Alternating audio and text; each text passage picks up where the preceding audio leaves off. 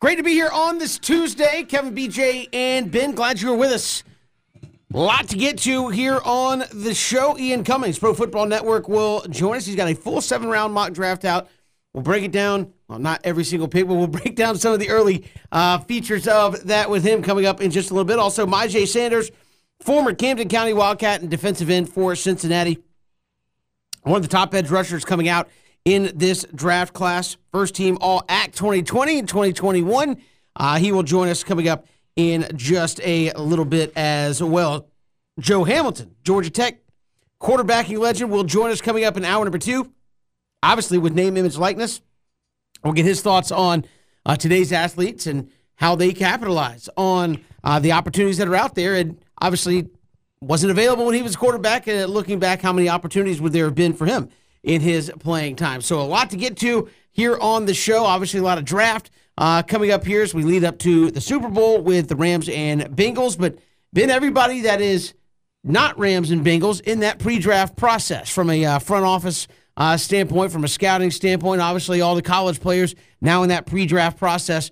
What does the pre-draft process look like from a player standpoint over the next, 2 months leading up to that draft? Underclassmen are definitely going through something different than seniors are. Seniors get a chance to have like extra games, like a East-West Shrine or a Senior Bowl. I don't even know if they do the Hula Bowl or anything anymore. But then you got to get an agent. Then you got to see if I got selected to go to the combine, and you want to make sure you want to start training immediately. I mean, you want to start. We're talking about the pre-draft or those combine drills, the 40, the L drill, the vertical, all those type things. And if you guys are kind of, I know that a lot of guys do this too, which ain't good. Like you just see a guy that maybe he, played at 260. And then when the draft, and then obviously he said, I want to lose 15 pounds. And people say, well, listen, that's the thing about that is, if that's not going to be your playing weight, you need to come in at your playing weight. Because if you're losing weight just to run faster, then you start talking about where do you train at. I know a lot of guys go, Michael Johnson has this thing in Texas, and you got guys that go to Arizona, you got guys that go to Cali, you got guys that go to Florida, you got guys that go to Atlanta. Who do you train with? Because I think one thing that's not talked about enough is you want to train with guys that's gonna be big time players at the next level, because you kind of want to see, hey man, you kind of want to get him back into that team mode thing, because you start rooting for each other. I got a chance to, BJ, Kevin, when I was down there in New Orleans, you talk about guys like Michael Jenkins and Bo Carroll and different guys. I mean, you had different guys that I was training with, because you kind of want to see hey man, my nerves and my anxiety and all these things I'm going through, it's not just me. It's a shared experience. But I know this is gonna sound crazy. You want to learn how to sell yourself. You want to do as many interviews. You want to be in front of as many cameras as possible, because if you're not a household name and you're not a quarterback or a big-time pass rusher, it's going to be hard to do that. But with so much access now, you don't know who knows who. So the Louis Riddicks of the world, if the Steve Weiches of the world, these type people, they want to interview you. You want to do it. And I thought that the biggest part would be the physical part. Look, man, if you ain't fast, you ain't gonna run fast. If fast guys run fast, strong guys lift a lot of weight. You can't jump out of the gym. You're not gonna become super. You're not gonna become the Hulk in 2.5 months. But you want to grasp as much of this process as possible, and probably the most important thing, you want an agent that's gonna tell you the truth. I say that because my agent told me the truth. He said, Ben, the only reason why I'm on campus is because you're going to be a top pick. If you weren't, I wouldn't be here. You wouldn't meet me. And in a sense, you want kind of like that true, blunt, straightforward type of mentality coming out at you first. Because, BJ, and I would say this too. And I, fellas, please don't look at these mock drafts. I'm going to tell you why. I'm on a plane coming back from Denver. Cam's literally doing a mock draft simulator right now. I'm not talking about. I'm talking about the players themselves, because it's like this. You only agree with the mock drafts that got you going high. As soon as you start slipping, they don't know what they're talking about. BJ and Kevin, Cam, we've seen this enough to know. You number one today, you slipped the number 11 before the night is over, because everybody with a platform gonna have a mock draft. Maurice Jones, you have a mock draft. Terrell Owens got a mock draft now. So, but I will say, make sure you get you an agent that's gonna tell you the truth. Work out somewhere to where you're really working out. Don't go for the nice weather and the ambiance. Just go somewhere you're going to be working out. Take it serious because I'm telling you, this is the biggest interview of your life. And look, if I leave no stone unturned, I can live with the result because unfortunately, some of these guys, they've played their last down of professional football. They just don't know it yet. Well, something I've heard you talk about before that I think is really interesting because it makes sense, but I'm not sure it's something that we all would think about when you think about prepping for the draft is you say, hey, we got to go work out. We got to go train. And you've told me, I know you talk about it in the book, that you are training to get better at specific drills. You aren't just training to get better as a tight end or training to be in the best shape of your life for the National Football League. You are training to try to get down from 4.65 to 4.62 in the 40-yard dash. And you may think, well, what? You have 3 years of film. What does that matter? Well, it matters. I don't know that it necessarily should to the extent it does, but if you go to the combine, for example, and you run a 4.65 compared to a 4.6 flat or a 4.61, I mean, Kevin, we see it every year. That can be the difference in you having the pre-draft boost of momentum. That can be the difference of you're making some headlines, people are talking about you, and it's not just that, but the 3-cone drill, bench press reps, your splits. I mean, and I think that's really interesting that ahead of the draft, not only are you still trying to be a better football player, you're still trying to get in great shape, but you are making a concerted effort to try to get better and improve your measurables in specific drills that maybe we put too much of an emphasis on, but regardless, that importance is there, that significance is there. So a big part of the pre-draft process, right, is being as effective, as good, as dynamic as you can be in these drills. Yes, BJ, and look, I mean, we get too caught up in certain things that the players cannot control. Like, I'm sorry, but you're running 40 yards. You got fast, you got real fast, and you got ridiculous fast. That's what you're gonna fall into. 4.6 for most people, that's fast. You just ran 4.6. Now, depending on the height and the weight, is gonna decide if that's slow. Tight ends, you running 4.6s. Let's do it, because that means you getting down the field, right? Tight ends that's running 4.4s or 4.3s like Vernon Davis, you're a freak. That's what you are. I think what starts happening, I think Ben Hartsock said the best, man. When you 6'5", you got to prove you cannot play. And when you are 5'10", you got to prove you can. Because you got to survive out there amongst giants. But I think the pre-draft process, I'm going to say this, it's not for the weak. It is not fair at all. Because you start getting singled out. Go to the combine. Hey, man, they calling out your name. Hey, Troop, you got 20 teams. You got 10 teams today. You got 10 teams tomorrow. You got 10 teams on the third day. If I didn't call your name, you don't have individual interviews. And that's most of the dudes in the room.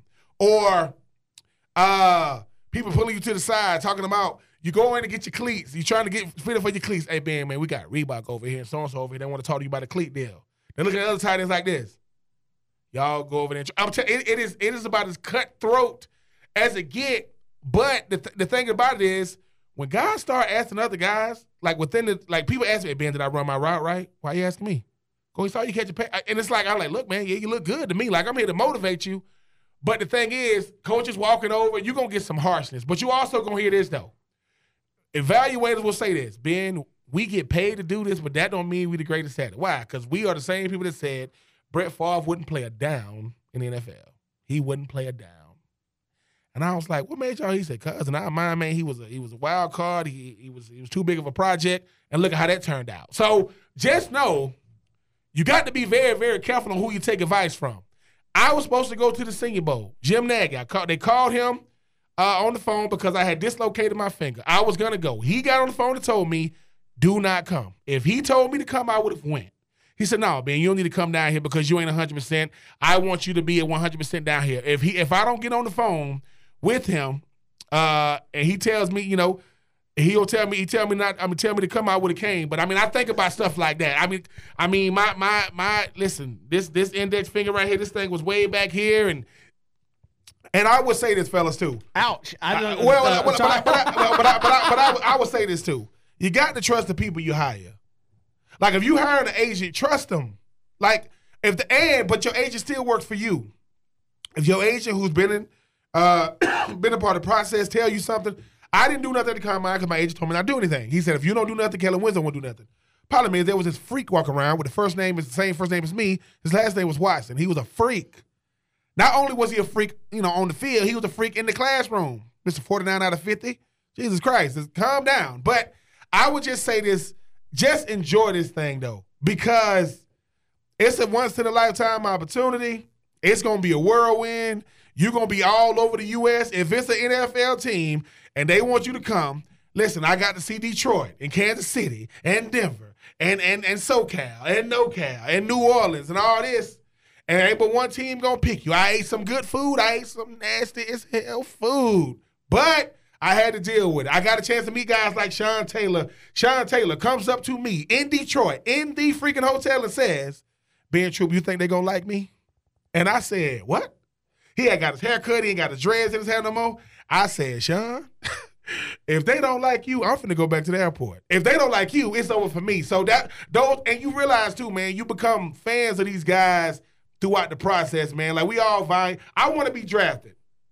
And I'm blessed that I was drafted, but I'm rooting for guys at Florida State, Michael Boulware, Greg Jones. I'm like, I wasn't supposed to like y'all. But you realize, man, Chris Perry from Michigan and different guys. But I will say enjoy this process and just know, no matter what nobody says, it's only 250-some guys going to get drafted. It's a gazillion guys coming out for the draft. If everybody you talk to say, man, you're going to be a first-round pick, stop talking to those people because they are patronizing you. I'm telling y'all, you want to get drafted. And for those you think, you want to get an opportunity, this is what I mean. Wes Welker, 2004 draft, went undrafted. All those picks went by and nobody got him. And look how he ended up, right?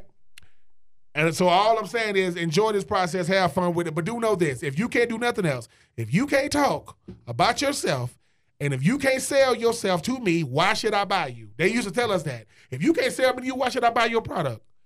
And if you can sell yourself, you got a better shot of getting drafted because if you sit down and say, man, tell me what you like. I like food. That ain't going to work. That's not going to work. And unfortunately, you worked on everything in college. Height, weight, working out. Never sat down in an uncomfortable thing behind this mic. They used to drill us. We used to have to do 2 hours a day of straight interviews.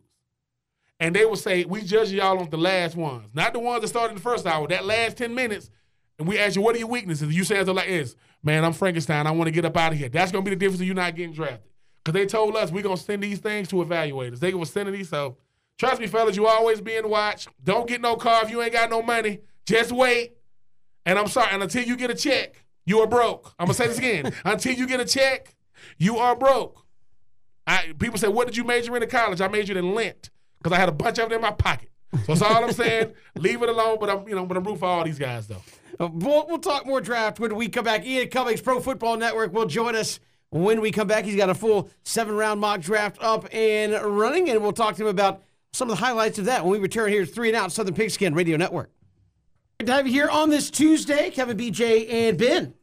Super Bowl coming up on Sunday. The NFL draft right around the corner as well. Everybody else looking ahead to that draft, not named the Bengals and the Rams. Joining us here from Pro Football Network, Ian Cummings joins us here on 3 and Out. Ian, welcome to the show. How are you? Sooner, the Senior Bowl, obviously a hectic time where you get to watch prospects, live during the week. So, that took up a lot of time the last week, but it was a nice experience getting an up-close look at prospects at different positions.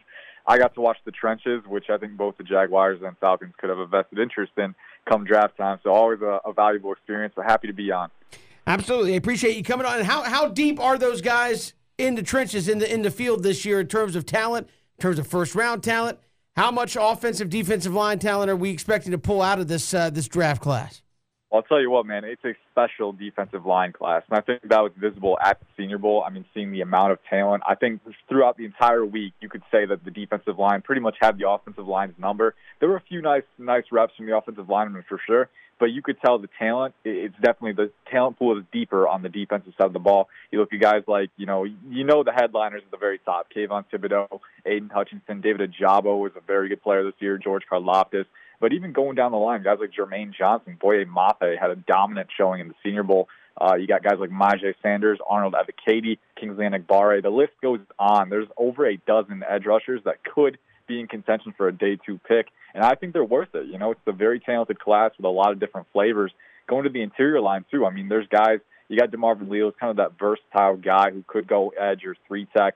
You got Travis Jones and Jordan Davis, both guys who, if you're looking for a nose tackle who can two-gap in those odd fronts, they got the ability there. But then Perrion Winfrey, he was the Senior Bowl MVP. He was wrecking guys all week at the Senior Bowl. Explosive. He's around 6'3", a little bit over 300, but he's got 35-inch arms. So that's really good proportional length for a shorter guy. And then he's explosive, a really good pass rushing threat. And there's some other guys, too. I mean, I think the edge class is a little deeper than the interior defensive line class, but I think this is a great class if you're looking to add more talent on the defensive front because, as we all know, generating pressure and clogging those gaps in run defense, very vital for defensive success. And on the offensive side, there's talent, too. I mean, Evan Neal, Ikem Ekwonu, Charles Cross, some of the best tackles in this class.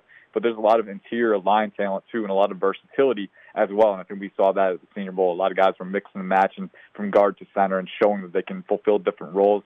So I know, especially in the middle rounds, teams will be looking at that, too. Ian, in a recent 7-round mock draft you did, you had the Falcons getting Aiden Hutchinson at number 8. Atlanta obviously has for years been trying to develop a consistent pass rush. What are the chances that a player like Hutchinson falls to the Falcons at 8? Yeah, and to be like with these mock drafts, I always like to play through different scenarios, right? And I think I wrote for the Giants pick beforehand, Joe Shane going to the Giants from the Bills. And a lot of teams have specific like thresholds for measurements, like length and wingspan, that they look for in their edge rushers and other positions. Of course, it's kind of a thing for every position, but edge rusher in particular, if you're looking for where these guys are going to go in what order, Aiden Hutchinson could have below 33-inch arms. So that is a threshold that some teams want players to meet. And personally, I think it's an ancillary factor, but it's not something you weigh too heavily. You got to look at the player and his abilities and whether he transcends that. And I think Hutchinson does. I think you look at him, he's got good explosiveness off the line, he's got good flexibility, but his speed to power can be brutal, man. He gets inside your torso, he can drive you back. Super twitchy rusher with violent hands, and that all-out motor. I mean, we saw that all year. So I really think the talent kind of outweighs that. But as we've seen in the past, some teams do weigh that heavily and will take different prospects over a guy who might have more media buzz because the other prospect actually passes their threshold test. So for me, that was the factor that went into Aiden Hutchinson falling there. Ultimately, if you're asking me point blank, I don't think it happens. But as a person who writes mock drafts, and I write one once every month, so my job is to run through different probabilities. You never want to be locked into one scenario because, as we've seen in the past, we never truly know what's going to happen. So playing through that probabilities is key. I think if Hutchinson is there, I think you really have to consider taking him. I bet he'd be the top player on the board if he is there, and he'd immediately fill a need, like you said, needing that consistent pass rushing presence. I really like his run defense too, even without elite length. I think he's very good at clogging those gaps and kind of holding strong and keeping his balance. But if he's not there, I do think there's other options as well, and some of those guys kind of lingered around that position in the mock draft. I think David Ojabo, if he's there, could be a guy. I think Jermaine Johnson, after his dominant Senior Bowl showing, he could be a guy who rises into the top 15. Top 10 might be a little rich for him, but, never say never. Clelin Ferrell went number 4 overall. No one expected that. So, teams think about these things differently, and so if you're doing these mock drafts, you have to be open to different outcomes. But David Ojabo, he's very athletic. Again, the upside is really gushing with that guy. 6'5", 250, great explosiveness, lateral agility. Trayvon Walker could be a guy from Georgia. He's a little raw. He's got some work to do on his technique, and his pad level at times can be a little too high, which allows guys to get under you and get superior leverage. But he's another guy. He's got the burst, and he has insane power capacity with his length. So Trayvon Walker, David Ojabo, George Karlaftis, just a few guys that could be in play if Aiden Hutchinson isn't there. And then speaking of guys, I mean, you talk about second-day guys when you first came on. I mean, you got the Falcons potentially getting Matt Corral in the second round. I know that Matty Ice is going to be there at least for a year, maybe another 2 years. But talk about what getting a guy like Matt Corral could do for a franchise like Atlanta, who at a certain point you're going to have to go out in the draft and get your potential replacement. Yeah, and that was kind of my thought process. Like only if the value is there, should you take a quarterback if you're Atlanta? Because I do think you can wait if the value isn't there. I think especially next year, that class, you never want to jump the gun and say a class is guaranteed to be better. But looking at C.J. Stroud and Bryce Young coming next year, those guys are both very good. And having studied their game a little bit preemptively, I can say that they could be QB1 in this class if they came out this year. Obviously, they weren't eligible, but, just a comparative exercise, those guys are really good. So if you have an eye to the future, if you think you can, withstand another year with Matt Ryan, just kind of ride him out and then get one of those guys next year, don't feel like you have to force it in this class. But if a guy like Matt Corral falls in round 2, then you're getting a guy with that upside at quarterback to potentially take the reins from Matt Ryan for a lesser cost. And for me, that opportunity cost analysis is kind of what played into that. I think if you're Atlanta, and I think if you're Matt Corral, I should say, looking at the Senior Bowl, the 5 of the 6 guys that were at the Senior Bowl could be first-round quarterbacks. I mean, we're looking at Kenny Pickett, Malik Willis, who had an outstanding week,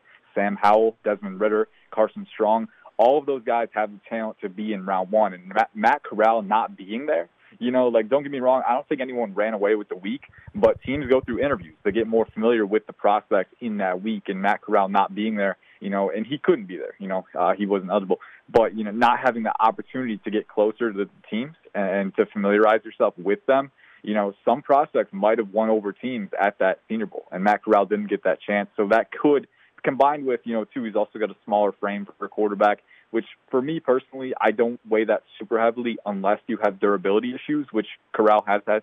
He's had that in the past. So you have to take that into account too, combining the factors.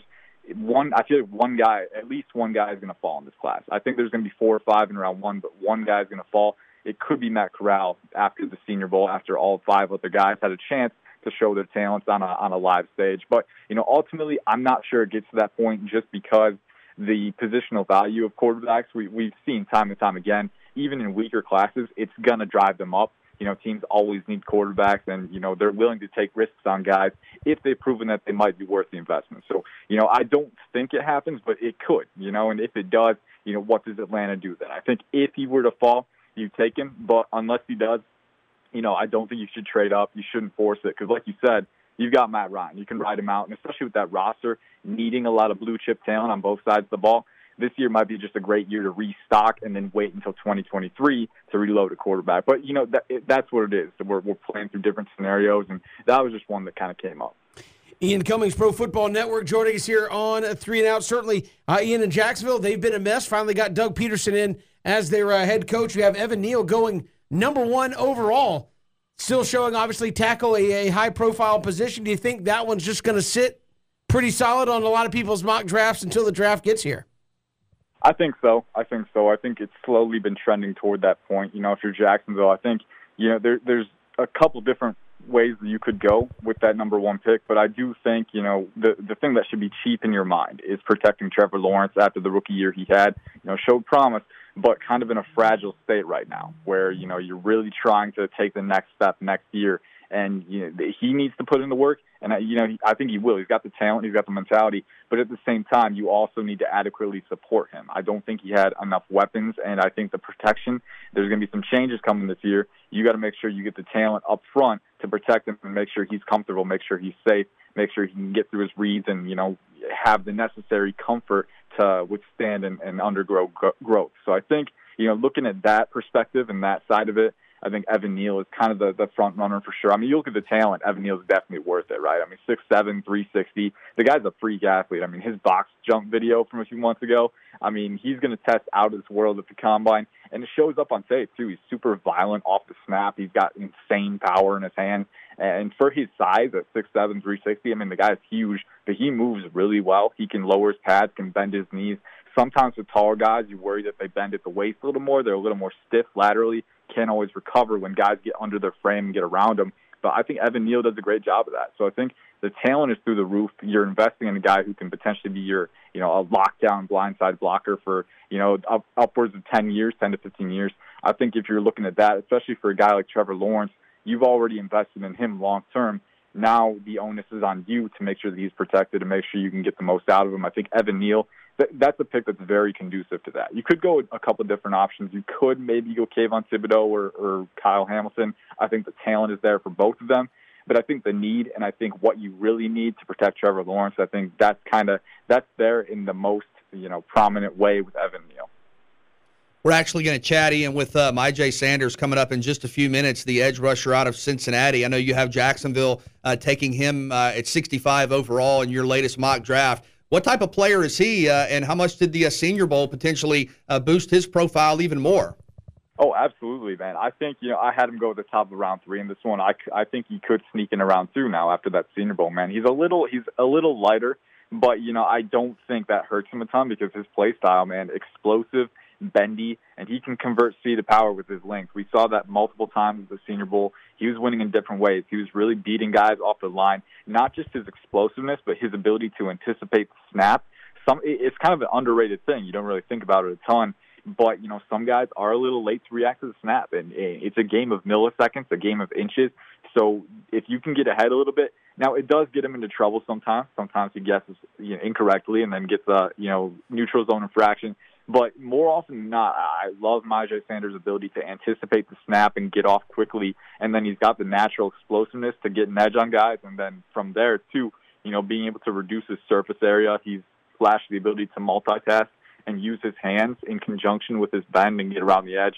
He had some really nice hand swipes at the Senior Bowl that he was timing them at the apex and bending inside and getting to the quarterback. You love to see that. And I think looking at Jacksonville, they tend to use odds runs sometimes.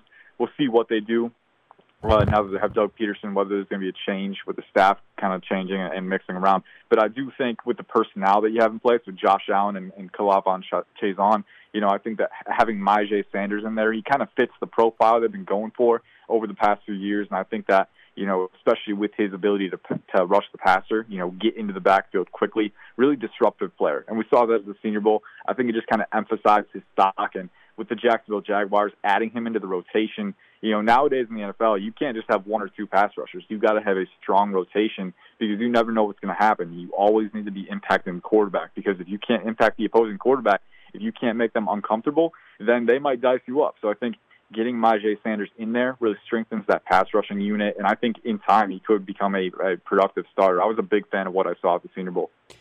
Ian Cummings, Pro Football Network, our guest here on 3 and Out. Ian, really appreciate the time. Thanks so much.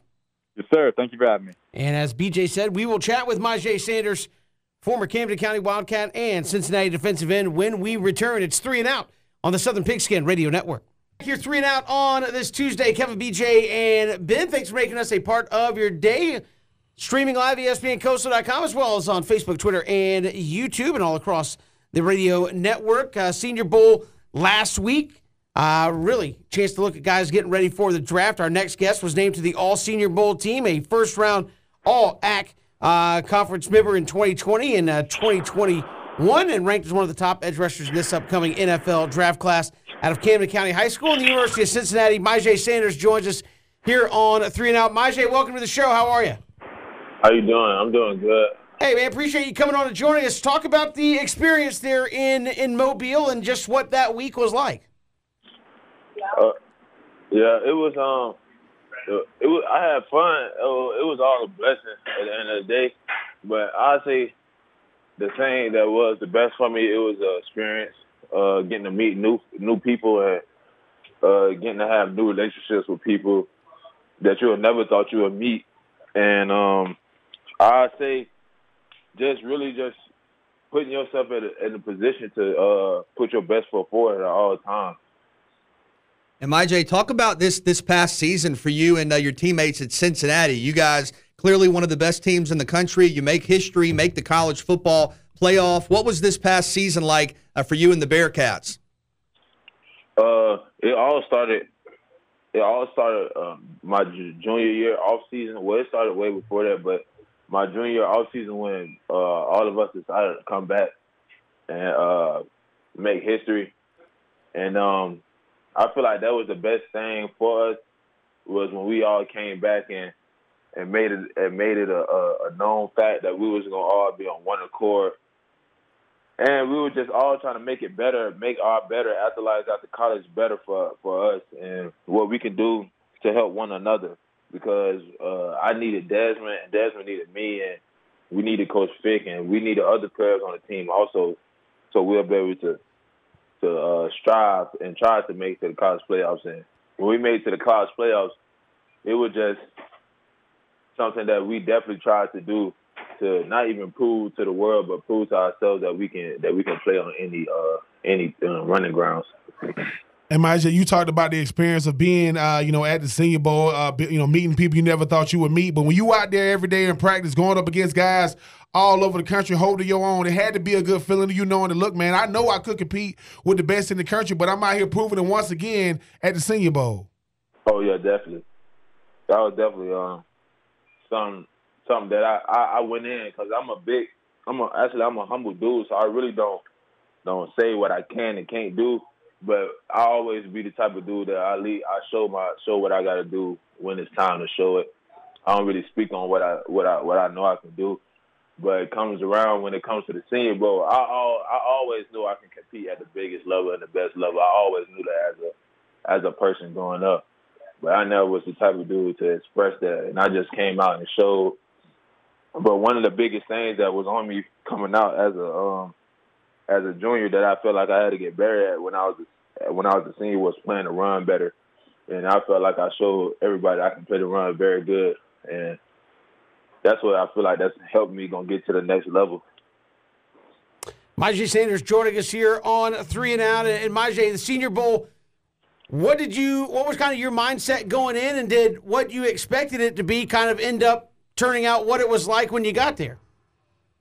My mindset was going in was what type of playbook, what type of scheme I was going to get myself into, and what we was going to be able to do. And when I came, and I found out I was on Team National, and they had the Jets type of scheme, and it was a 4-3 scheme, and you can have wide nines and a wide six. I started smiling from ear to ear because I rarely in college was in a position when I was at a 9. I was in a wide 9 or a 6 to give myself a chance to win on the edge at all times, and that's why I feel like I had a pretty good senior bowl, and also when my mindset was going in, like I said again, like playing a run. Because that was a big thing on me. And when I was playing to run out there, I feel like I lit up the camp when I was doing that, and everybody was paying attention. And you just can't miss about the interviews. I feel like I did great in the interviews. I love the interviews, talking to the scouts and stuff. And I feel like that was another big part of the Senior Bowl that everybody miss out and leave out. I know when you're a top draft prospect, a lot of pundits, a lot of analysts talk about you. They say this is your best skill set. This is what you're going to do at the next level. In your mind, describe yourself as a prospect. What are your best attributes as you get ready to debut at the next level? I always start off with saying the passion of football that I have.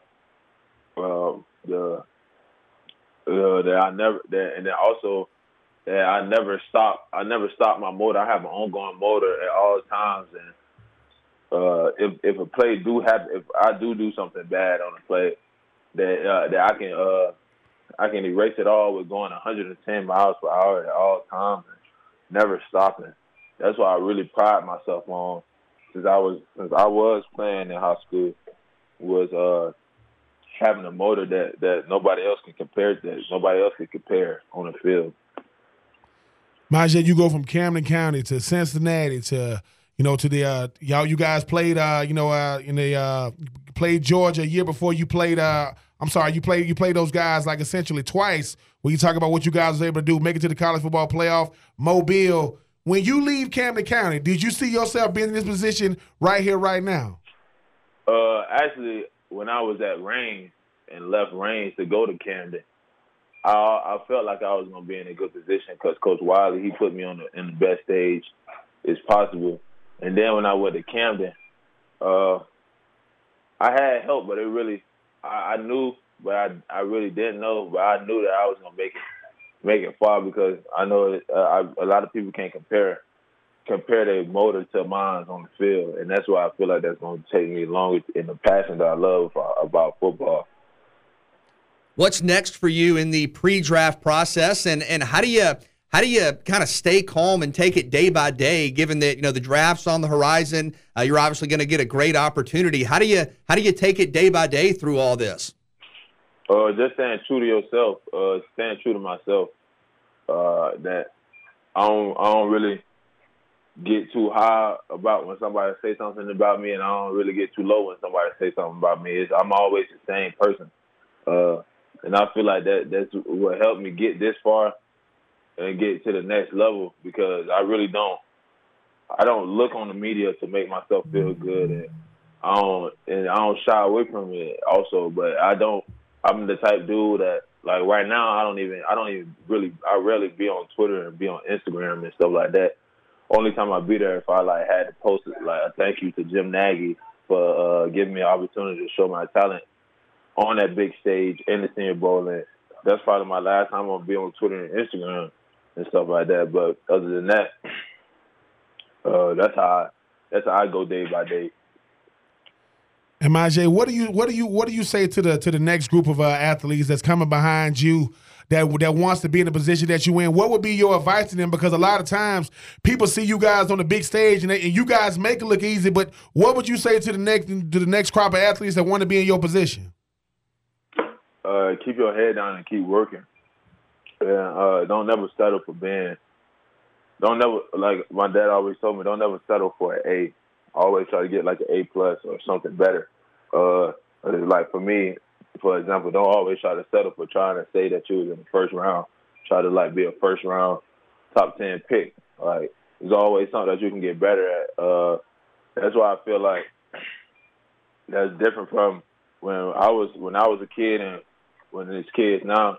Because some kids they okay with being just a 5-star and stuff like that. You just got to understand it's way bigger than just being a 5-star. It get way harder even in college, and when you get out of college, it get even harder. So I feel like that would be what I have to say. Just don't never stop it. Don't never get settled. Myjai Sanders joining us here on 3 and Out. Myjai, really appreciate the time. Best of luck as you continue here in the pre-draft process. Thanks so much. Thank you. Appreciate it. Myjai Sanders joining us here, former Camden County Wildcats, Cincinnati defensive end, first team all at Conference 2020 and 2021, and named to the All-Senior Bowl team this past weekend as well, and obviously getting ready to probably hear his name called in that NFL draft fairly early in the process. Great player. One of the top edge rushers in this class, and said, look, I'm not worried about, what the projections are. I'm just going out and working, but he's going to be picked very early in the draft. Is scheme versatile, obviously had an incredible career at Cincinnati, making the college football playoff and helping the Bearcats make history, but really excited to see what's next for him. Very, very appreciative young man. You can hear him. Talking about Jim Nagy, giving him an opportunity to come to the Senior Bowl, talking about advice his dad gave him about just keeping your head down, not wanting to get wanting to get an A+. And if you've ever seen, Myjai play, he does play with a motor, but he's long. He can turn the corner. And I think about what Cincinnati did, not just for their team, but what they did for those type teams, those teams to get looked over. Hey, you got to be, SEC, ACC, different things. So I am happy for him. And BJ, 4 years ago, sitting there, he signed his national letter of intent. I'm asking him, hey, man, Myjai, man, you got yourself a big coat to see what's happening for him and understanding that he's going to pay it forward to the next generation of players. But listen, he already could rush the passer. Now that he can stop the run, he's a complete player. That boy gonna be nightmares, because the one thing you cannot coach is a motor, and he definitely has that. We've got more to come here on 3 and Out on this Tuesday. Hit us up on Twitter at Pigskin Radio, streaming live, ESPNCoastal.com. Go till Valentine's Day, guys. We got a chance to make you the hero here on Valentine's Day. A 2-night stay at the Westin Jekyll Island, a package to the Milan Day Spa in Savannah as part of our Valentine's Day. All together, you get all that, together, right? Yeah, all together. We're going to give that to one lucky winner for Valentine's Day this year. So all you need to do is you got to get registered. We're going to get you into a group of finalists, and we will pare it down from there with some great Valentine's Day stories. So give us a call right now, 912-342-7184, 912-342-7184. Get registered, and you could be in the running to win 2-night stay at the Westin on Jekyll Island and a package there to the Milan Day Spa. Get pampered, have a nice place to go relax. Man, it's a win-win.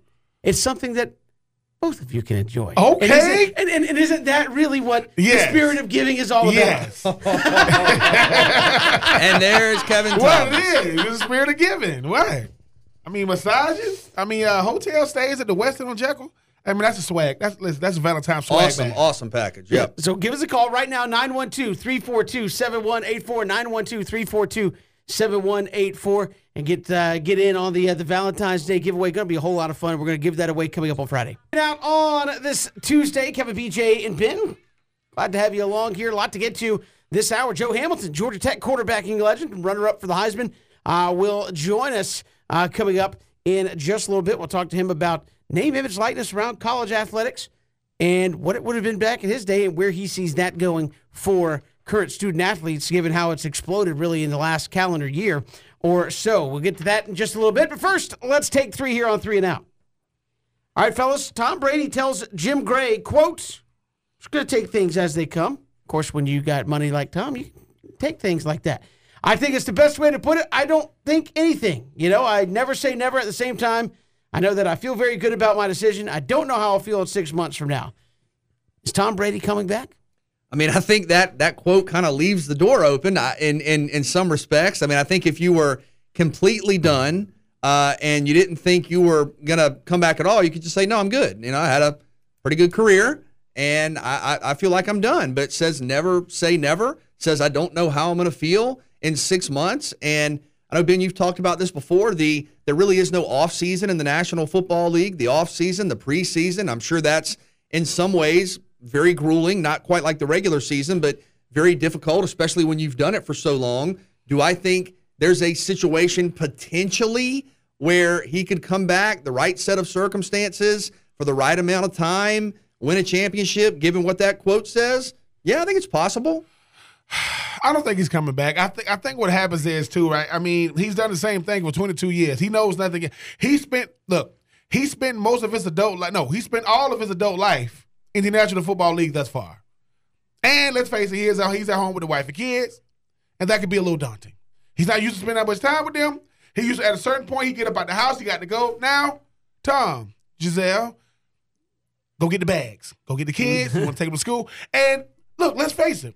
He's going through a little bit of an identity crisis. He's Tom Brady, the greatest of all time, and now he's Tom Brady, in Whole Foods, shopping for cilantro smoothies. He's tired of making them. I mean, it happens, right, Kevin and BJ? Like, you've done the same thing for so long. Everybody wants to retire. We just don't know what retirement means. We think retire is kick your feet up. Nope, not when you got kids. They got school. I mean, Kevin, we were talking about something in the break, potentially getting dogs. You was like, nope, not if we got children in the house.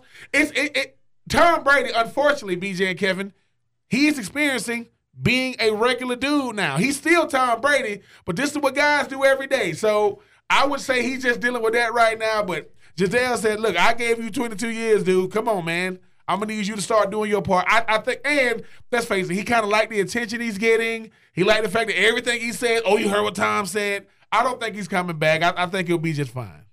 I mean, I think I would like to have the Tom Brady regular dude experience. Of course. I'm regular dude. I got my people talking about the size of his house. They were talking about how big his house was. Yeah. I'm like, well, which house? In what state? No, I mean, I think Tom Brady's not coming back. I mean, Tom Brady also understands how media works. You kind of float things out there and say, yeah, maybe I'll come back, maybe I don't. And that gets put out there.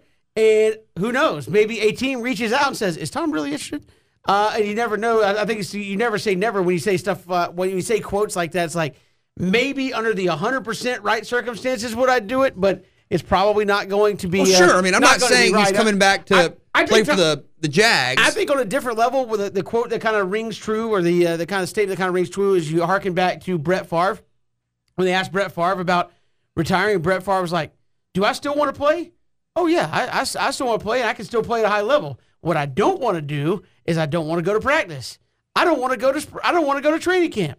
I don't want to go to mini camp. I don't want to have to be at the facility at 8 a.m. to sit in the office, watch a tape. Do I still like playing on Sundays? 100%. Do I like all the other stuff that goes along with it? Nope. And I think that's why he said he ultimately retired, because he's like, if it was just about showing up on Sunday and playing, he would be down for that. But he didn't want to go through all the other stuff. And I think for Tom Brady, that's part of it.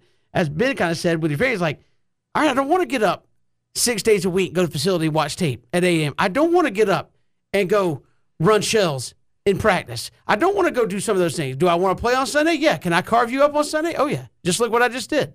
Do I want to do all the other stuff that goes along with playing on Sunday? Nope. And I think that's probably been where Tom Brady's at. Yeah, he is. And Kevin, everything you just said, he did it for 22 years. Mini camp, 22 years. Training camp, 22 years. Offseason, 22 years. Watch the tape, 22 years. When I was in New England for 20 years, he got to go up there and say, hey, Bill, man, when you want to do this extra film work, you and me. And that stuff seems cool, right? Let me tell you what that stuff is, people. I'm going to say this loud and clear. Boring. I'm going to say it again. That stuff is boring because how much film can you watch? Obviously, Tom Brady can watch more film. How much preparation can you do? Obviously, he was the most prepared, and it worked. 22 years, 10 of them, he was in the Super Bowl. But this is the thing. What is he going to come back to do, BJ? He's done it all. Like, he's literally done it all. And he's already put the goalpost so far out there that nobody's going to catch him. But hadn't he done that before he went to Tampa too? Yeah, but the difference is at least he was still playing. He didn't make it. He didn't say he was retiring. He went from the cold, frigid temperatures up there. And to say there's nothing to prove, I think there was the do it without Bill Belichick. Yeah, then why did he come back for this past year? Because he could. Yeah, because he wanted to see if he can go back to back.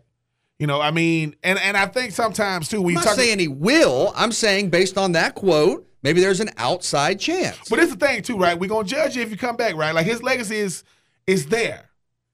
But don't Michael Jordan, Washington Wizards this thing. Don't come back and then get the hell beat up at you, and then somebody got to take. No, Tom is cool. He got a bunch of commercials now. He's all over TV. He's fine, man. He's fine. It's fine. All right, moving along. Take two. Some trades going down in the NBA. C.J. McCollum going to the Pelicans in New Orleans. How much better will he make the Pelicans, currently the 10th seed in the West? Well, I mean, gives you a backcourt scorer that is averaging over 20. Can shoot it from beyond the arc, can attack the basket. I think with New Orleans, you still are limited with what you can do in the West without Zion, and I don't know what the latest is with his injury situation, with the foot injury or whatever, but.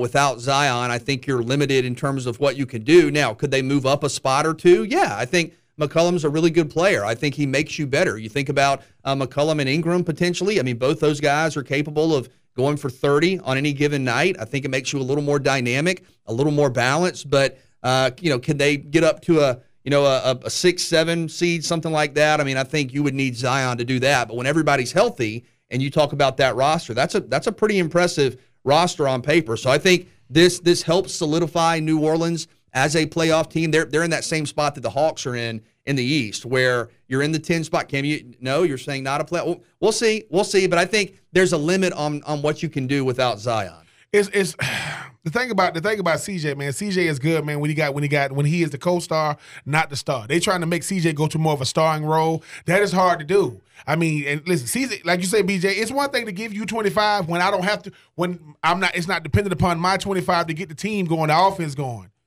You don't even hear about New Orleans. Like it's like with Zion not being in the lineup, they don't talk about him. They don't say anything about him. CJ, number one, I don't know what he did to get traded. It ain't his fault. But CJ is going from a team like Portland. Now he got to go to a team like New Orleans, to where, like you said, BJ, him and Ingram, they could be a nice backcourt. They could be really, really nice. But we talking about scratching and clawing to even make it. They're probably gonna have to be a play-in team. CJ is going because he's a professional, not because he want to go. He wish he could just, he wish he could just go there. They just buy him out so he can go to another squad. He don't want to be in New Orleans, man. When the last time somebody said that out loud? I want to go to New Orleans. You talking about the Pelicans, or you talking about the French Quarter? You want to get some beignets, or you want to go play for the squad? So I would just say I feel bad for him. He gonna go out there and do his thing, but he makes them better. But how much better? 6, 7, play-in game, yeah. Middle of the pack in the playoffs, I don't know about that, but I do see him making the team better. All right. I mean, again, I think he's a good player. Is he a over-the-top player? I think, as Ben said, he's kind of more the Robin to somebody's Batman out there, and that's how he kind of excels at the end of the day. All right, moving along. Take 3. What matters most, in your opinion, in draft evaluation? Oh, for me, I think it's the pro days. And the reason why I say it is this. As a guy that went through everything, I went through the pre-draft process. I didn't go do anything at the combine.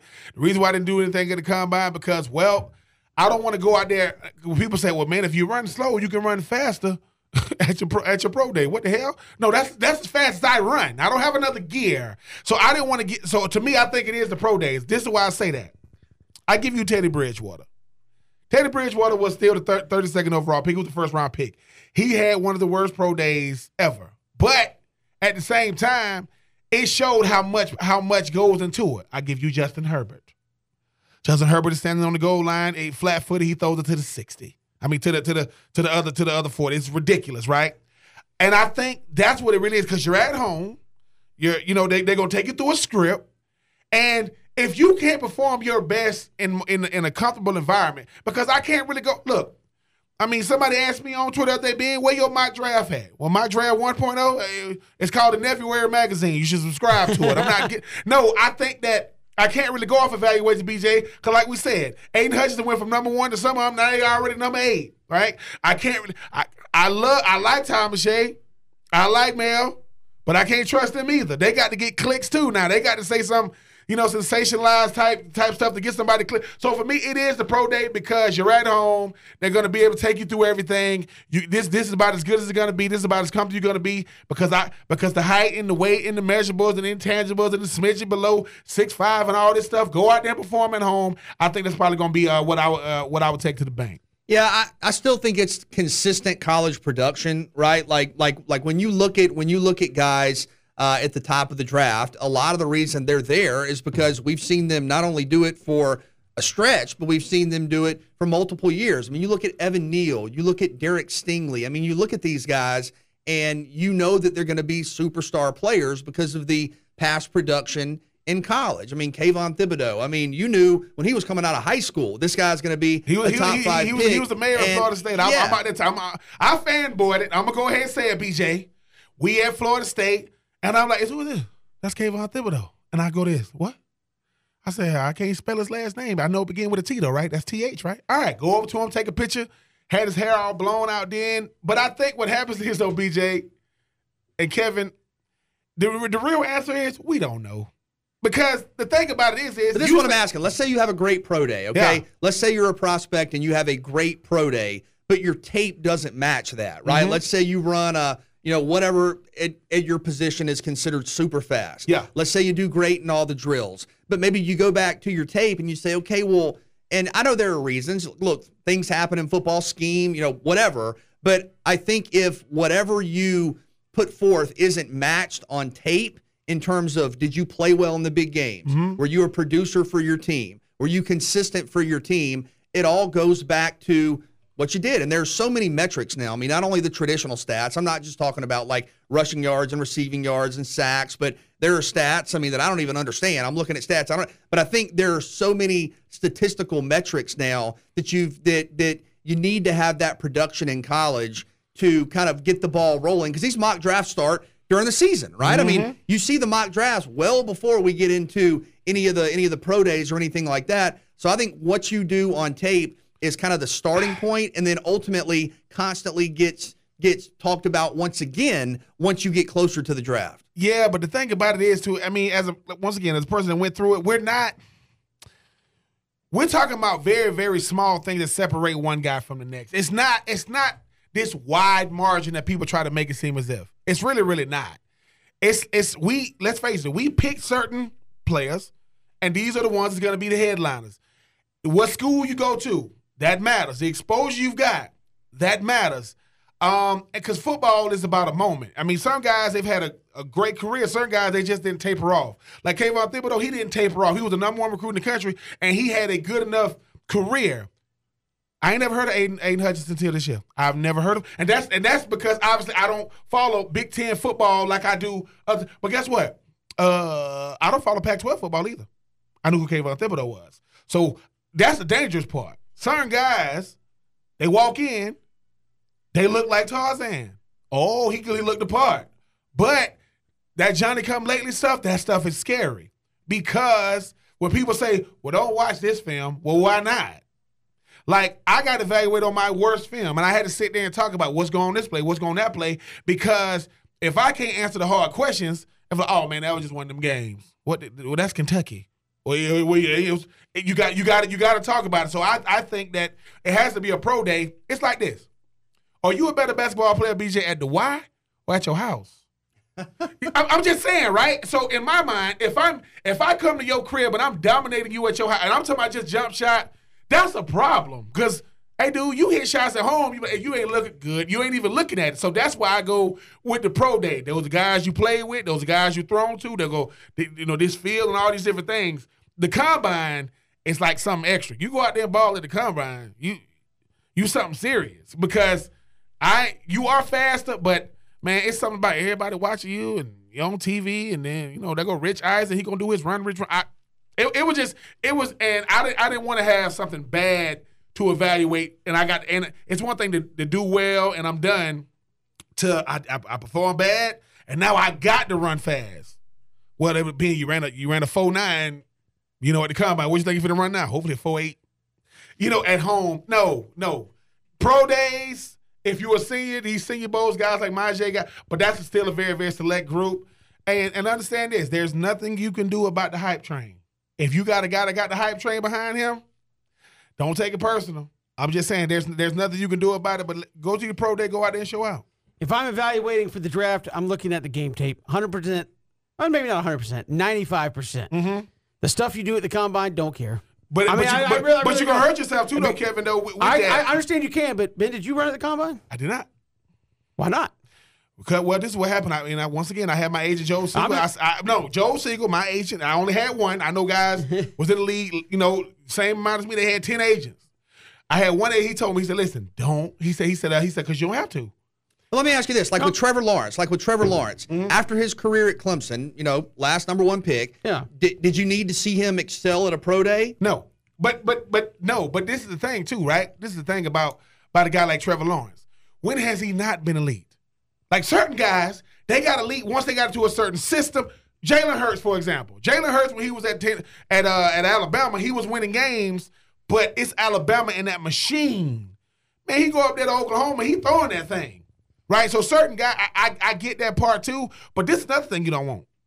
You don't want to have okay college career and you go out there and kill it in them drills. Because I know guys, they great at doing drills. Well, Darius Hayward-Bay was one of those guys at the combine. Yes. But my whole point about that is, and this is why I know we got to go. I'm a tape guy. Is game speed? That's full speed. I'm in the NFL. I can look at you playing Southwest Louisiana State, and I can look at you playing Florida State. I can look at you playing, a Citadel. I can look at you playing Ohio State and see how those performances compare and contrast against one another. Also, you are not running 40 yards in a straight line with no pads on. You are also not standing still and jumping straight up in the air, again, with no pads or helmet on. And I also think you get guys that aren't good test takers. You get guys that aren't good practice players. You hear that all the time in college. Oh, this guy sucks at practice, but man, you get out there in the game and it's like a whole different guy. And there are guys that I'm saying, okay, so what is the combine? That's like practice.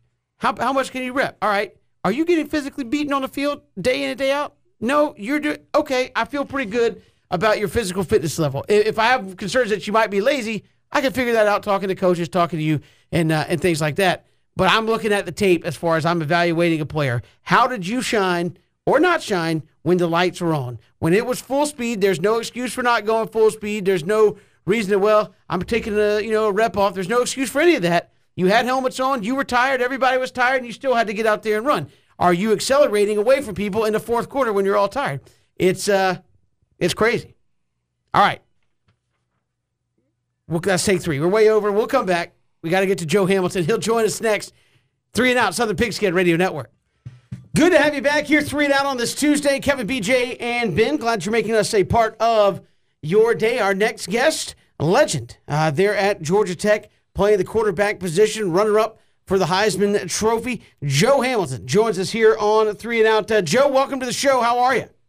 I'm doing outstanding, guys. Glad to be on with you. Hey. How's everything? Hey, man, we are doing fantastic. And, again, we wanted to touch base with you just to get your thoughts because it's been something that's been in the college football realm for over a year. And it's really just exploded. But that whole name, image, likeness, obviously you were a guy that was in the national spotlight, Heisman Trophy campaign. And certainly we've seen what that can do for guys this last year who were just preseason in the Heisman Trophy campaign. But to start off, where do you think this thing is headed, and is it Is it just kind of the wild, wild west out there for NIL right now? Yeah, it is the Wild Wild West, and I anticipating it. The NCAA is going to have to do something. Somebody, the Board of Regents, somebody is going to have to step in and kind of put this to a halt. Because initially, I thought this was going to be able to even the playing field out a little bit. That some other schools were going to be able to kind of close the gap a little bit because you're able to offer a little bit more. But what it looks like to me now is that the rich are going to get richer. The schools or the programs, the universities, the institutes, those programs that can offer three different things. I'm talking education, NIL, and the ability to go to the pros. Those are the teams that are going to bode well. Those are the teams that are going to rise to the top. And what I'm a little disappointed talking to high school student athletes and their coaches now, the education part of it. When you decide to go somewhere for your education, when I was growing up, whether you was just playing a role or whether you were serious or not, you had education at the forefront of where you want to spend 4 years because it was a 40-year degree and a 40-year commitment as far as what could be done outside of the game of football. But now I'm talking NIL is first. And then after NIL is just the ability to get to the National Football League. And then after that, it is, education might be fourth or fifth as far as talking where you're going to be playing at in the boosters. So I love it that the players are going to get paid because the coaches are moving and they're getting paid and getting their salaries going through the roof. I love that idea that the players are going to be able to do that as well. But, man, you're going to have to put not a cap on it, but you're going to have to regulate this somehow. Joe, we were reading a story earlier today, Ben and I, talking about players in the past who really could have benefited from name, image, likeness just because they were superstars and, as Kevin said, were national names. You were talked about a number of different times. What do you think your value would have been as you were one of the top players in the country when you were at Georgia Tech? It would have been up there, especially I think where I played downtown Atlanta. In the city of Atlanta with all the Fortune 500 companies, all the opportunities, with the music business, the opportunities when you're talking about TNT and CNN, communication business, all those type of things would have been on the forefront when I was coming up, and I would have taken full advantage of it. But what I would like to do also, being a quarterback, you have to be really, really careful of what you're going to do in that locker room. Not necessarily saying you're going to spread the wealth, but you're going to have to understand that guys are going to be looking at you some kind of way. It doesn't take much for an offensive lineman to lay a block or be upset and maybe lean one way or the other to cause you to not have success. So as a quarterback, as I think on the NIL when I was playing, if we had that institute or in place, I would be very strategic of how I'm out there and notoriety and get notoriety and not include my teammates. So, and then I also would advise these kids and advise myself looking back that go ahead and get an NIL deal or go ahead and try to make money while you're in college or something that you might want to do after football. Maybe intern some things and you're going to get some money for it.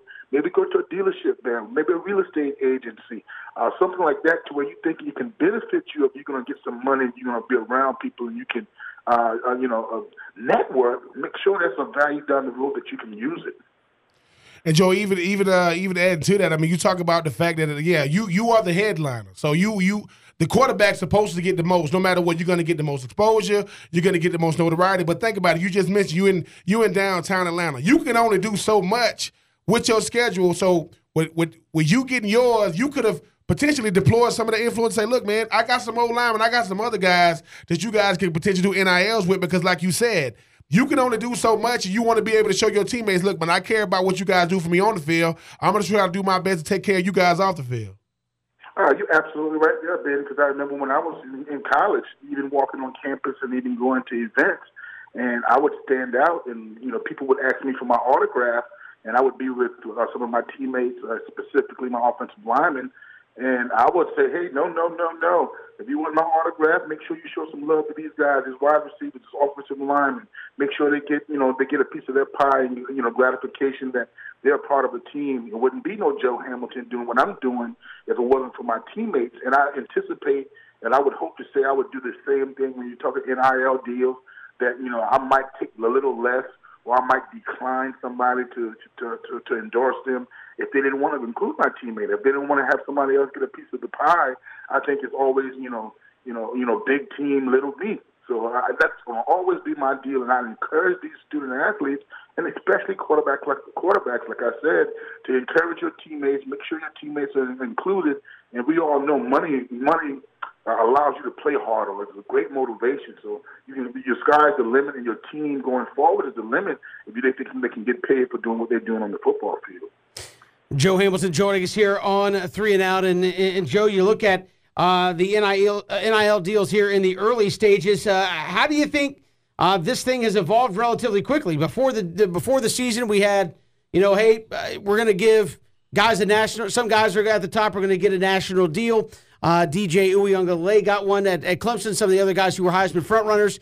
Now it's kind of like we've seen guys at schools, and they're all over the country now saying, if you come here, this is what you're going to get, and not necessarily I don't even know if it's got marketing tied to it, but Miami, hey, these 7-8 Miami guys, this is what they're going to get to be affiliated with our business, and you have people coming out saying the whole point of this is to get them to stay at Miami, not necessarily to benefit our business. Is there a return on investment we're seeing with these? I mean, even in major marketing deals, there's got to be some kind of ROI, or is the ROI simply don't care about the business, what can you do on the football field or the basketball court or what have you?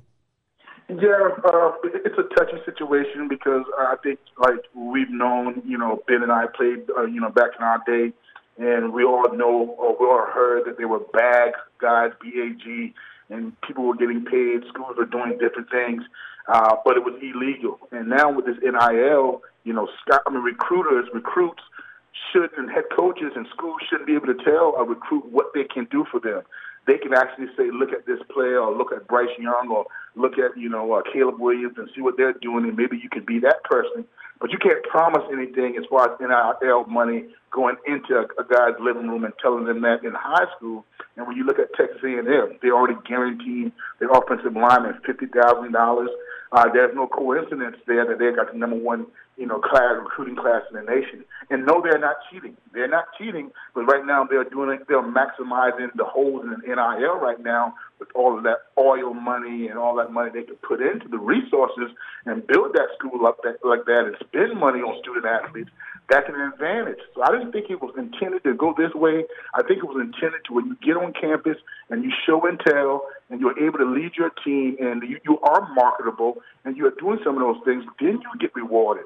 But what I'm seeing now, when you talk about a guy Ewers, who went to Ohio State, I mean, he was a third, fourth-string quarterback and got one of the biggest deals. He wasn't on campus more than 3 months.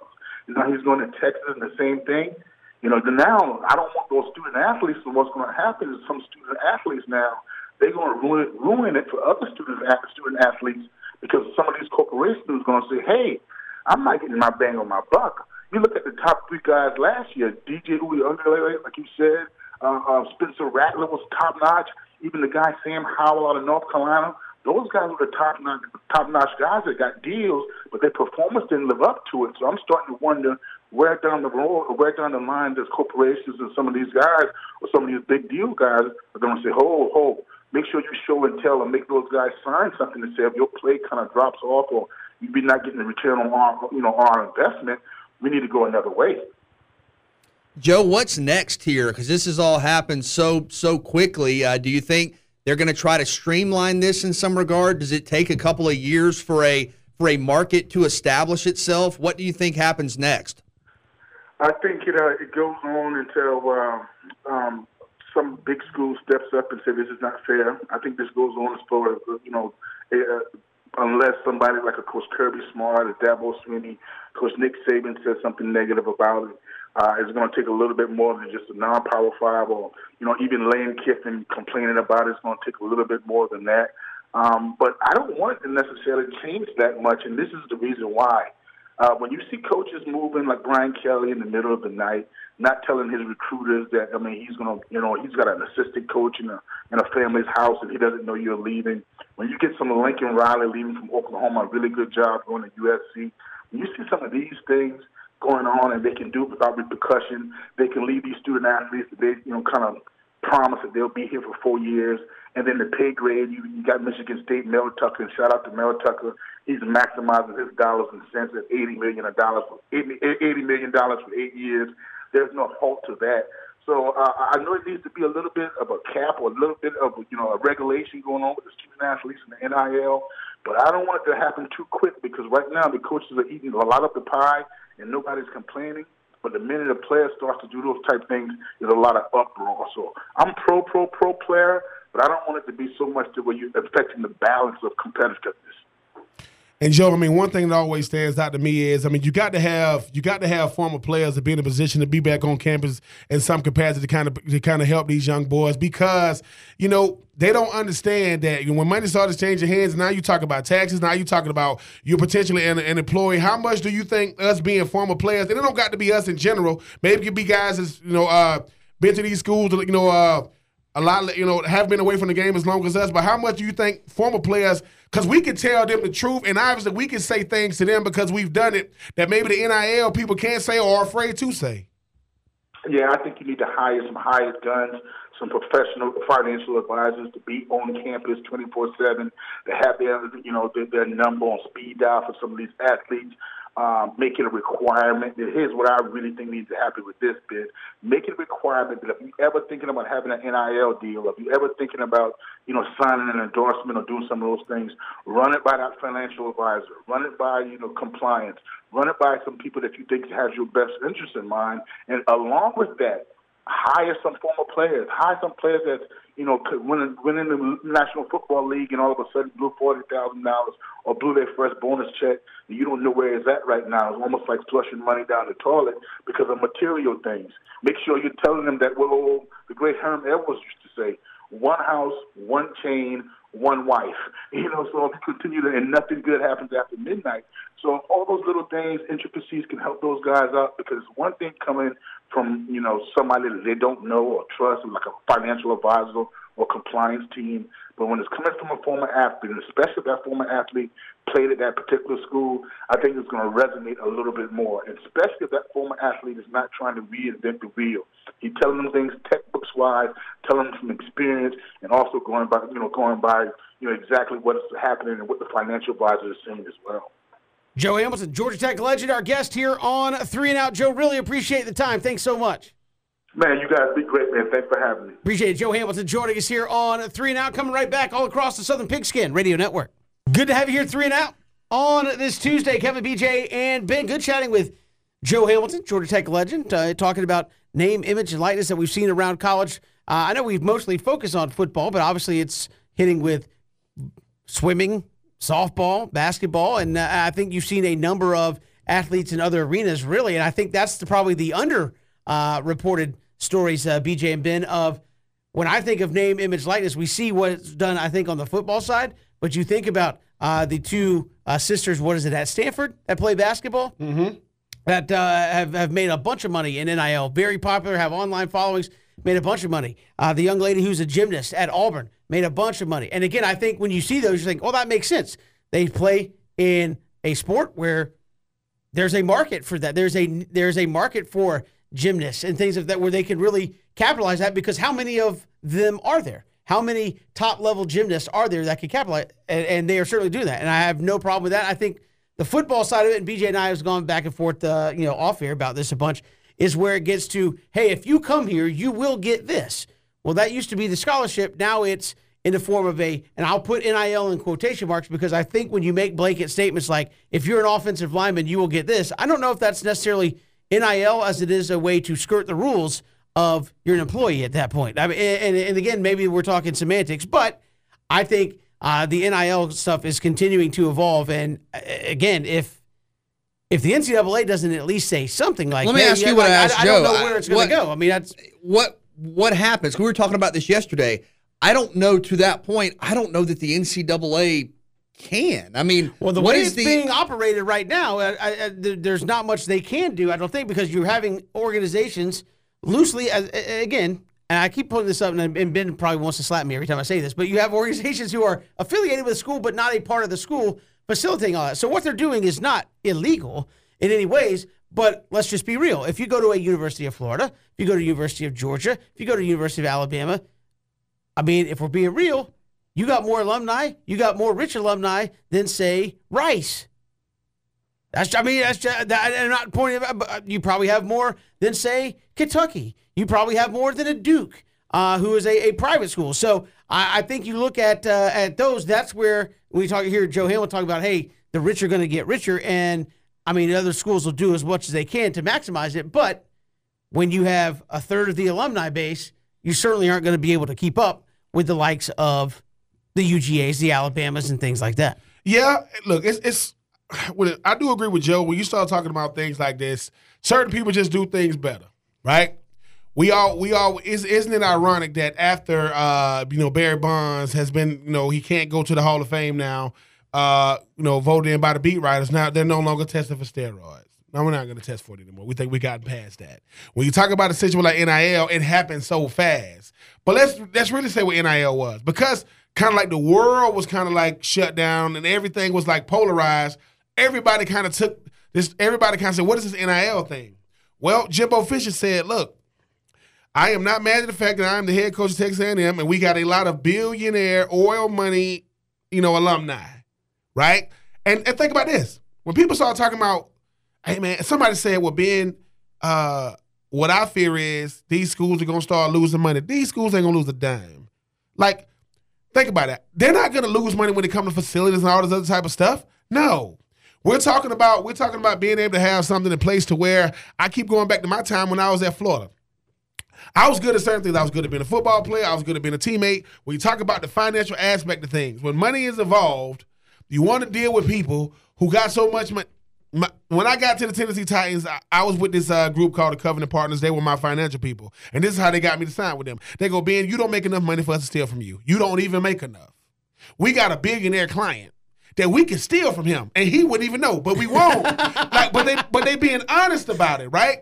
I think sometimes when it comes to the money side of things, all we know how is to get money, spend money, get it in, and get rid of it. We don't really understand what money is. We don't understand, look, what you need to be taken back home is financial literacy, meaning a car depreciates. Real estate doesn't. And I think it's something bigger going on, because you go, how do I get access to all these, like Kevin, as you mentioned, all these alumni? I got access to these people now. But I'm in college, I don't know. So if I go, hey, I'm going to have to get a job one day. Hopefully I beat Tom Brady. Somebody say Tom Brady played for 22 years. Jason White retired in a training camp. You're going to be somewhere in the middle, right? Probably closer to Jason than freaking Brett Favre and Tom Brady. But I think that's what is not being talked about, the fact that, hey, man, you think the NFL going to set you up for life. No, you could be set up for life now with a booster or whomever it is. I just think that sometimes, like you mentioned, Kevin, and we said this, when we talk about NIL, we're not talking about everybody. They have the potential to get one. Do everybody on the college team got an NIL? No. Does everybody on the football team got one? No. So I said, so look, when you say, hey, man, they got the greatest recruiting class. If I'm at Texas A&M, I'm like, what in the hell? You just gave them all this, and you don't even know how they're going to pan out, and I have literally won games. I beat Alabama. So I'm telling y'all, it is going to be that rift, but I think NIL has to think more of how do we help everybody first, and then potentially try to start breaking down some of these deals. Yeah, we've got a lot more to get to here on 3 and Out, including letting you know how you can get involved in our Valentine's Day giveaway. We'll get to that next here on 3 and Out on the Southern Pigskin Radio Network. Good to have you along here, 3 and Out on the Southern Pigskin Radio Network. Kevin, BJ, and Ben, glad to have you with us here on this Tuesday. Again, Valentine's Day coming up next week. We want to hook somebody up with a tremendous, tremendous prize. A 2-night stay at the Westin Jekyll Island and a package there at the Milan Day Spa in Savannah. All you need to do to start off is give us a shout. Give us a call, 912-342-7184, 912-342-7184. Call now, get your name in, and we are going to put you in to be amongst those eligible to win that great prize just in time for Valentine's Day. We're trying to make it just easy to confirm, for you. You just have to call and say, I want to be... Just call and say, hey, I want to get in. And again, it's that simple, and we're going to hook somebody up here for Valentine's Day with a great prize. Valentine's Day, there's the Valentine's Day swag pack. I mean, look, you talking about at the Jekyll, the Westin at the Jekyll Island. I mean, and then you get to go, Kevin, you get to go get you a nice little massage. Look, you can't beat this. This is a Kevin Thomas swag pack. It doesn't happen too often. Absolutely. Hey, we've got so much to get to coming up in the final hour of the program. Again, call now, 912-342-7184. Get involved in our Valentine's Day giveaway. And we're coming right back here on 3 and Out all across the Southern Pigskin Radio Network. We are streaming live at ESPNCoastal.com. Here, 3 and Out all across the Southern Pigskin Radio Network. Kevin, BJ, and Ben, glad to have you along here. Final hour of the program. Glad you're making us a part of your day. We've talked a lot about name, image, likeness, certainly the draft and the combine upcoming as, again, you got the Super Bowl this weekend, but everybody else looking ahead towards the draft. How do you evaluate some of these guys climbing and falling? Again, Ben, you had Aiden Hutchinson, nowhere to be seen for a lot of the year, has a big game against Ohio State. All of a sudden, he could be the number 1 pick. Now he's back at number 8. I'm sure in the coming weeks, he'll move all over the place. What changes in your estimation over the next 2 months that guys will be jumping up and around all over the place in some of these evaluations? Kevin, we're gonna see a lot more of them. And I think what happens is, obviously, we're very, very biased because of our region of the country when you talk about SEC and ACC. But I think sometimes when you think about some of these guys is maybe we'll go and start looking at some of these guys' tape a little bit and be able to go and evaluate. But, Kevin, let's just call it what it really is. Because the draft is the biggest gamble there is in sports. We don't know. We're hoping that the team you root for picks the guy that pans out, and we're hoping that the teams you don't root for pick a guy that doesn't pan out. You just don't know, because at the end of the day, they're supposed to be number 1, they're supposed to be number 2, and all these different things. Look, if everybody panned out in the draft, you wouldn't need other drafts. You need guys to not pan out. Quarterbacks they're going to reach. Because right now, Kevin, it might be Malik Willis. He might be the only one going first round. Next thing you know, there goes Sam Howell, right? Next thing you know, you talk about other guys that can sneak in there. That go Kenny Pickett, because I think you got to look the current NFL has a lot to do with the current draft. So when you look at the Joe Burrow effect, hey man, that's what a quarterback can do for us. You look at a big corner like Jalen Ramsey. So you're gonna get a Derek Stingley Jr. You're gonna get a Sauce Gardner and those guys. So I would say, Kevin, the reason why they rise and fall because we need intrigue. We don't want to keep saying the same storylines every single week. Whatever your favorite, I will say this: the draft is the greatest soap opera there is in sports because guys did nothing to drop. I give you Cam Newton. When Cam Newton came out. Dude, I don't know if it's the offense. I don't know if it's this. I don't know if it's that. Well, he won every game in the SEC. He won the Heisman, and he gave you 1,500 yards rushing and 3,000 yards passing, over 50 touchdowns. Yeah, but I don't know. He's 6'5", 250. I don't know. He can run a 4.5. I don't know. He started at Florida, went to JUCO, came back to Auburn, was down 24-3 against Alabama, came back and beat them. So I would just say it's drama. We need drama, Kevin. You know we're going to have drama. Right now, only one quarterback is supposed to go first round. By the time the thing is over, it's going to be 5, 6. Right. And ain't nobody going to – and I will say this, though. The quarterback is easy because they're the headliners, right? Malik Willis seemed to be the headliner. Kenny Pickett, I don't know what else he can do for what he just did for Pitt. You talk about Sam Howell, what he's done his last 3 years for UNC. I don't believe a word of it. I believe when it's all said and done, the only position that's not going to go first round is probably running back, because I ain't heard from none of them. So they already fallen, and they ain't did nothing to do it. But, yes, Kevin, it's the draft. It's drama. It's sensationalized media. It's what we do. And, again, I think it's certainly for teams, they have a big board that nobody else really takes a look at. Obviously, it's just all the mock draft. Well, here's what I think is going to happen. And, again, those are completely – if there are 32 – 32 teams, there are 32 different big boards and how they view players and evaluate. You're like, why did you like? Well, when they had a chance to see him, they like this guy. But Ben, did you ever get an opportunity to? I know they keep those things pretty locked down. Did you ever have an opportunity to be around a draft room or have an idea of what your team was doing big board wise? I wasn't around them when they was doing it, but after my first year, Marcus Robinson, who was he played for the Titans, he was a player personnel guy. He kind of told me what goes into it, and he said it's crazy. Because you got to think, Kevin, a lot goes into this. We have a company. We have an organization known as, Team X in the NFL. We're saying, all right, if we go with quarterback, that could potentially be the face of the franchise. So is everybody in agreement? You're going to get some yeses, you're going to get some nos. All right, if we're going to get a left tackle, is he going to be there for the next 10 years? You're going to get some yeses, you're going to get some nos. Now, because these are the 3 safest positions. Quarterback, left tackle, defensive end. Now, when you start saying cornerback, Does he fit into the defense? Tight end. What in the world? Because I asked him, I said, man, when your guys got me, he said, well, do we have a first-round grade on you? Like, you didn't. But he said this. This is what people don't know. He said, dude, you had 0 red flags away from the field. He said, you know how many guys, they fit on the field, but dude, they got a track record in college. This is with no money. This is with a lot of supervision. This is with, like, you kind of know the landscape. What's going to happen when we give you some money?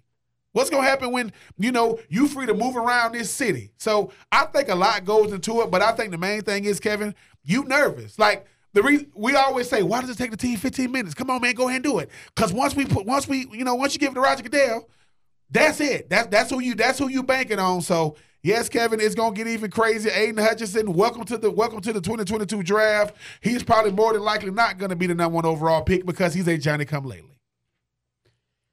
Yeah, again, it changes so much week to week, virtually seeming on nothing, right? Other than, well, I heard this. Well, I mean, does it have anything to do? I mean, again, by the time we get to the draft, none of these guys will have played a game of football in months. At the end of this whole thing, BJ, it's kind of odd when you talk about how did the evaluation change. Like, I could see changing your evaluation on guys after you've seen them for a week at the Senior Bowl.